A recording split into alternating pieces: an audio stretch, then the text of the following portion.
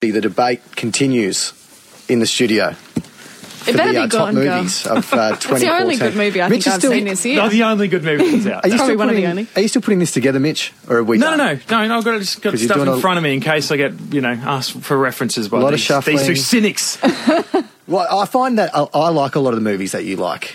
Mitch and I agree a fair bit on the same taste. You actually go to a few movies together, eh? Yeah, we started to. Yeah, we actually went to one last week. Birdman. I said, look, keep it on your radar. Michael Keaton, I think he's the front runner for the best actor Oscar next year. That's not going to be in the mix though because it comes out in 2015. Okay. Also not in the mix are the ones that feature at the Oscars this year because I want to stay a little bit more relevant. So 12 Years a Slave, Wolf of Wall Street, which I rated really highly. Actually, 12 Years a Slave is still the highest rated movie of my year. I gave that 5 Lincolns out of 5. Obviously, but that's not going to feature. So let's get stuck into it. Let's get into it. Let's do it. He is so Chris.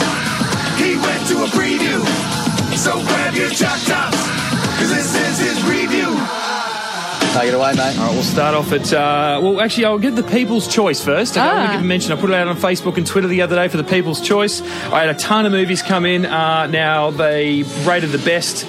Guardians of the Galaxy received the most votes, Marvel Comics movie, and worst of all, thankfully, agreeing with me totally, Transformers Dark of the Moon. Not Dark of the Moon, that was the last movie, Age of Extinction. That's how much I've forgotten about it. Bit of a stinker. It was truly awful, but didn't see it. No, and nor should you have, and I don't disagree with you not having seen it. But number 5, here's a little taste of the first one. Approximate location of impact, the North Atlantic. As I speak to you right now, it's making its way towards our fair nation. We have 12 hours, people. Now, if I said these final hours, I'm going to assume that none of you recognise this movie. That's the Aussie movie, right? Aussie movie, right? Yeah. It's a zombie-style movie. It was not zombie. It was just Wolf Creek 3, is it? Or Wolf Creek 2? No, it was. There was Wolf Creek 2 out this year. But this one, it's set in basically Last Day on Earth. It's sort of a. That's right. Something's going to go. Well, we don't even really get a good idea of what it is, but it ends up being like a meteor or something's going to hit the Earth. But basically, there's 12 hours to go left on Earth, and it's about this one guy, and he just wants to go to a party, get drunk, get high, and not feel a thing. And he leaves his girlfriend behind, and he comes across this girl who's about to, unfortunately, 2 blokes who in their final hours are going to do something quite terrible to a young girl.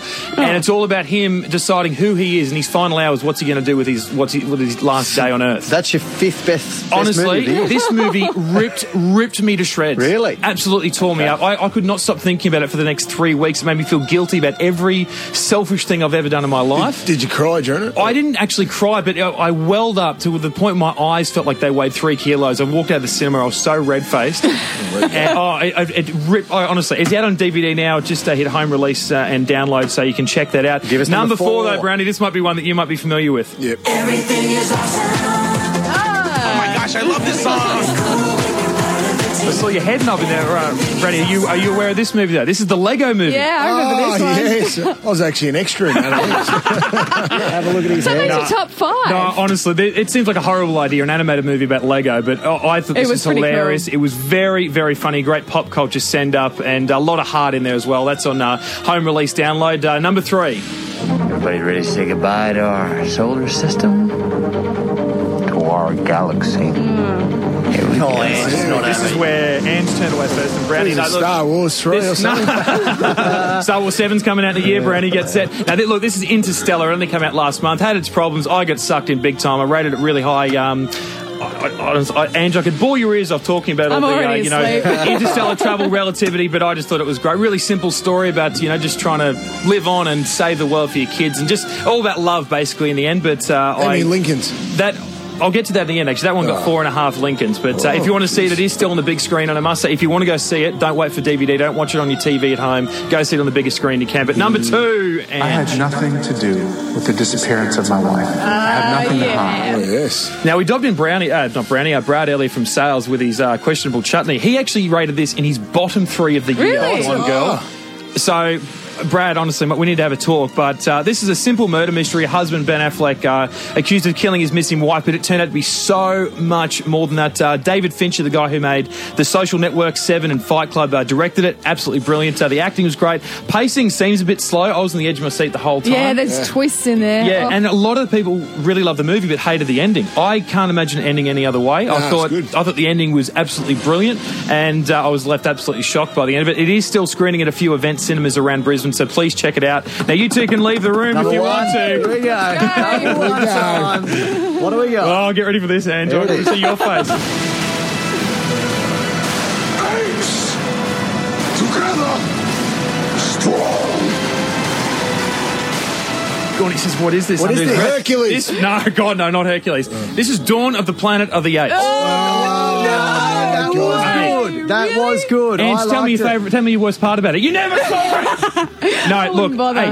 Look, I can say this to you, and this will lose you, Brady. Apes on horses with guns. Beautiful, All right, no, beautiful. I I'm love expecting this. to see that when Now, I look, drive down home today. all my top 5 received 4.5 Lincolns. All 5 that I've mentioned, I rated 4.5. But like Gone Girl, and this one at the end of it, I came away and I loved it. But I think what gave this the edge was the overall entertainment value. Gone Girl was great and dramatic. This had just that little bit more excitement. And I think the amazing CGI, you don't even realise you're watching computer graphics. There's Oscar-worthy performances about people playing apes. You don't believe me, go watch it.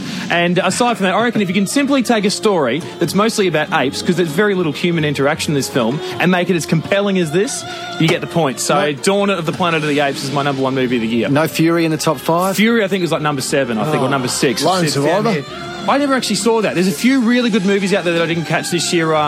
Whiplash was one that's going to feature at the Oscars. Nightcrawler just missed out on the top 5 as well. But Can you just do me a good. favour, mate? Never invite me to the movie. Nova.